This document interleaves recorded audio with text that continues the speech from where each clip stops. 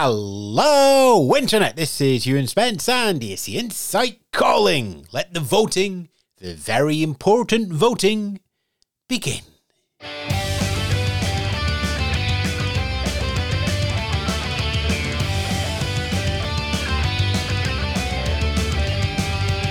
Coming up, those new voting rules, welcoming the rest of the world, and some very special guest stars for Junior Eurovision.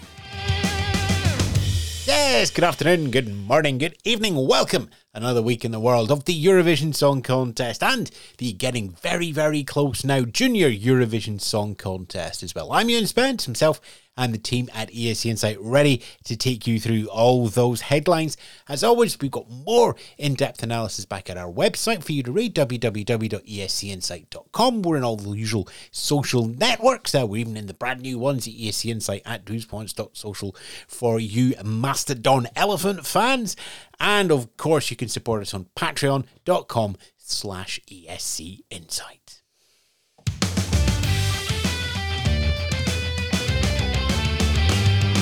Right then, as always, of course, we know what we're looking forward to. 9th and the 11th of May for the semi-finals in Liverpool and 13th of May for the grand final of the Eurovision Song Contest. Junior Eurovision, December the 11th. Very close, 3 p.m. Central European Time, 6 p.m.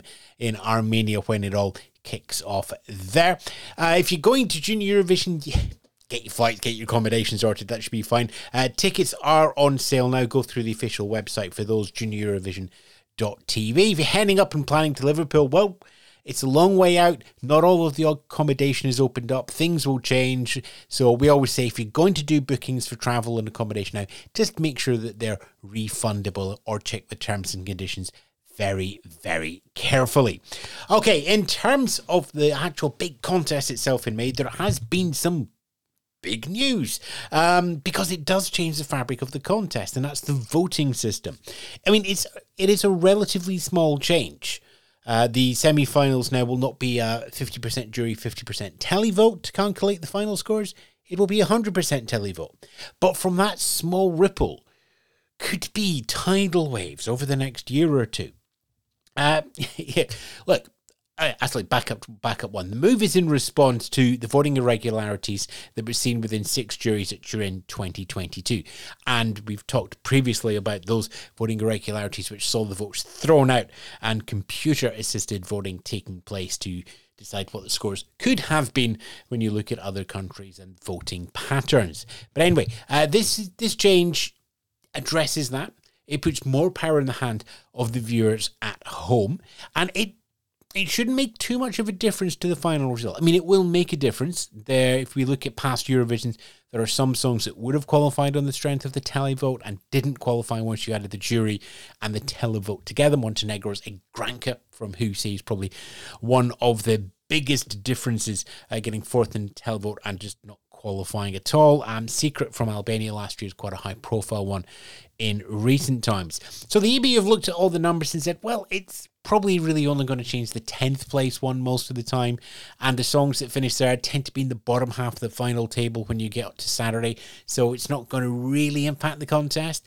It does give more power to the televoters at home, and it certainly feels more powerful. But will it have those unintended consequences that I talked about there? You know, will delegations now send more radio commercial-friendly songs to get more public votes because there isn't a jury vote to appeal to?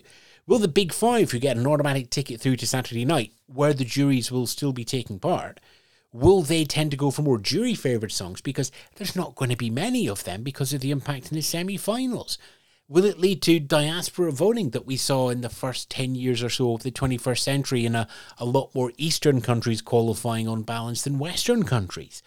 Well, unsurprisingly, we've written up a lot of this over at the site, so www.escinsight.com.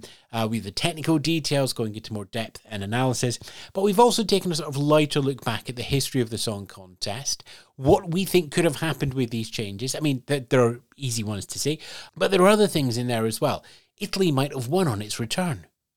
James Newman, who scored no point for the United Kingdom, that might have changed. He might have scored 1 point because, well, the maths is there. Go read it. It's no point me reading it in the podcast. That's why we have a website for all this stuff as well. The other new rule in there is a bit more headline friendly, but this is perhaps even less impactful. But there will now be another voting country, the rest of the world. Using the official app and pre-registration through a credit card details for authentication, anyone in a non-competing country who has the credit card system in place will be able to vote in the semi-finals and the grand finals. Now, there's no rest of the world jury. This is just rest of the world televote. So that means when we get to the grand final, Stats fans, it's not going to be a 50-50 split. It's 50.6 to 49.4 with a slight favouring to the voters at home thanks to the rest of the world vote. Again, it's more engaging for the audience, it creates more emotional connections, and it's not got a huge amount of immediate repercussions here. But if the rest of the world are getting a vote, does that mean that at some point they would also have a jury? And if you have a televote and a jury, surely you should have an entry at that point. Does that mean that we're getting a wild card? Any country can come along for one night only? Tinfoil Stanland will no doubt be first.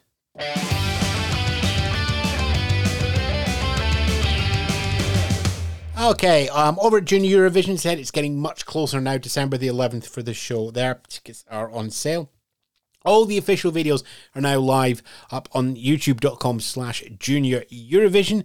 And that, of course, includes Ukraine's song Unbreakable, finishing off the portfolio. The revamped version that will be the one taking place is now available for the public to listen to. We've also seen some of the acts that are going to be appearing in the interval show, the introduction and everything, sort of the music outside of competition. And it should not be no surprise that Armenia's Junior Eurovision winner from last year, Malena, will take to the stage. And neither will be a surprise, but it is good to see that Rosalind, who sung for Armenia in Turin 2022, will also be appearing. And like Snap has been a song that has had a complete life outside of the song contest now. It went viral, millions of streams, the breakout international hit that any artist would be proud of. So Rosa will be taken to the stage on Sunday, the 11th of December as well.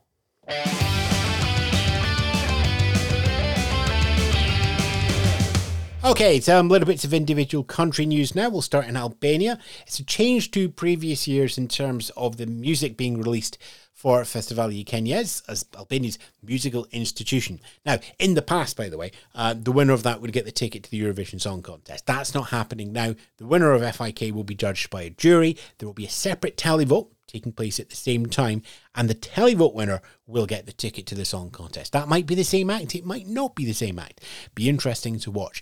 But the music itself is not going to be released in advance. The first show is December the 19th, and that's the first time we'll have a chance to hear the songs that could be representing Albania. Over in Belgium, again, we haven't heard the music for that yet, but we do know when that's going to be happened. The song presentation starts on January the 9th for the seven contestants. Now, you're each entering 2 songs into that, so presumably we're getting 2 every night. The show itself is taking place on January the 18th. It's a one-shot, one-night only national final. Tickets are actually up on sale now, ticketlive.be. If you're looking to pop along to that show. They're the first one, I think, since something like 2016, 2017 or so. I think it's 2016. But anyway, yeah, tickets are up there. Local press in Croatia are reporting that their music contest, Dora, has now received a record-breaking 196 entries. Window is now closed. They're going to be whittled down to 28. Then we will find out their names, hopefully before the first semi-final. I don't think they can keep the names completely hidden, but we'll see when we hear them and the music coming through there as well. Speaking of hearing artist names, Italy, a short note from the Sanremo 2023 team. The acts are going to be announced on the 4th of December. Almost all the acts, because there will also be 3 qualifiers from Sanremo Giovanni, which is happening later in December. But we will have the act names. The songs themselves, as always, will not be revealed until they take to the stage at Sanremo in February next year. Malta, we have the 40 songs and acts for Malta Eurovision Song Contest. Gotta love the inventiveness in that title there. They've been announced, but we have no further details, song releases, time, styles, anything like that. There are a few familiar faces in there for Eurovision watchers. Fabrizio Faniello, who sung for Malta in 2001 and 2006. Jessica, who sung for San Marino in 2018. And also two singers who've previously appeared at Junior Eurovision, Francesca Schiaberas in 2009 and Elena Bianco in 2019. A little tease from Norway. 21 songs have been chosen. No more details, no names, no competitive format notes for MGP. Just, we got them. Gotta love it. San Marino, while not quite keeping up a running count on the submissions, the team running San Marino's national final are keeping the PR interest high, getting the stories out there. Confirmed that they're up to 700 submissions now from 25 countries. The window for submissions there is open until January the 20th, and presumably they're hoping they get to the 1,000 mark to get that headline.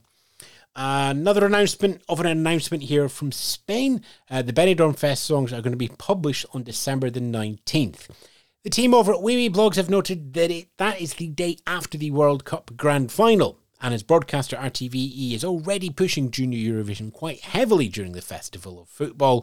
Maybe there's going to be something the night before with a reveal during the final itself. Things are up in the air. Keep an eye out for that one. Sweden. There are some tweaks to the semi-final of Melody Festival, and that's the show 5 of 6 on Andra Chansen. It used to be called, it's not anymore. The duels of that have gone. Last year's 2 groups of 4, 2 qualifying from each, that's gone as well. It is just a monolithic block. 8 songs, vote happens, top 4 go through.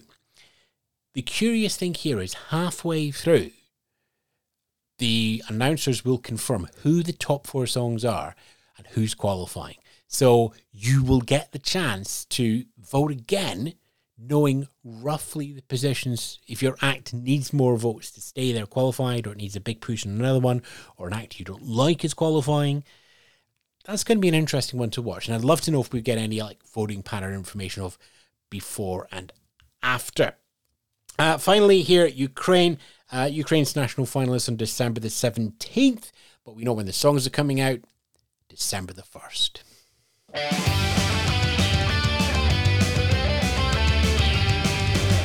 Okay, what else have we got online? Well, as I said, the big news this week has been all about that change in the voting system, and we've got 2 big articles looking at the impacts of that. The clinical details, about 2,000 words or so, and the let's have a look through the prism of history and some sort of butterfly effect with that voting. www.escinsight.com, and you'll find links in the usual social media places as well.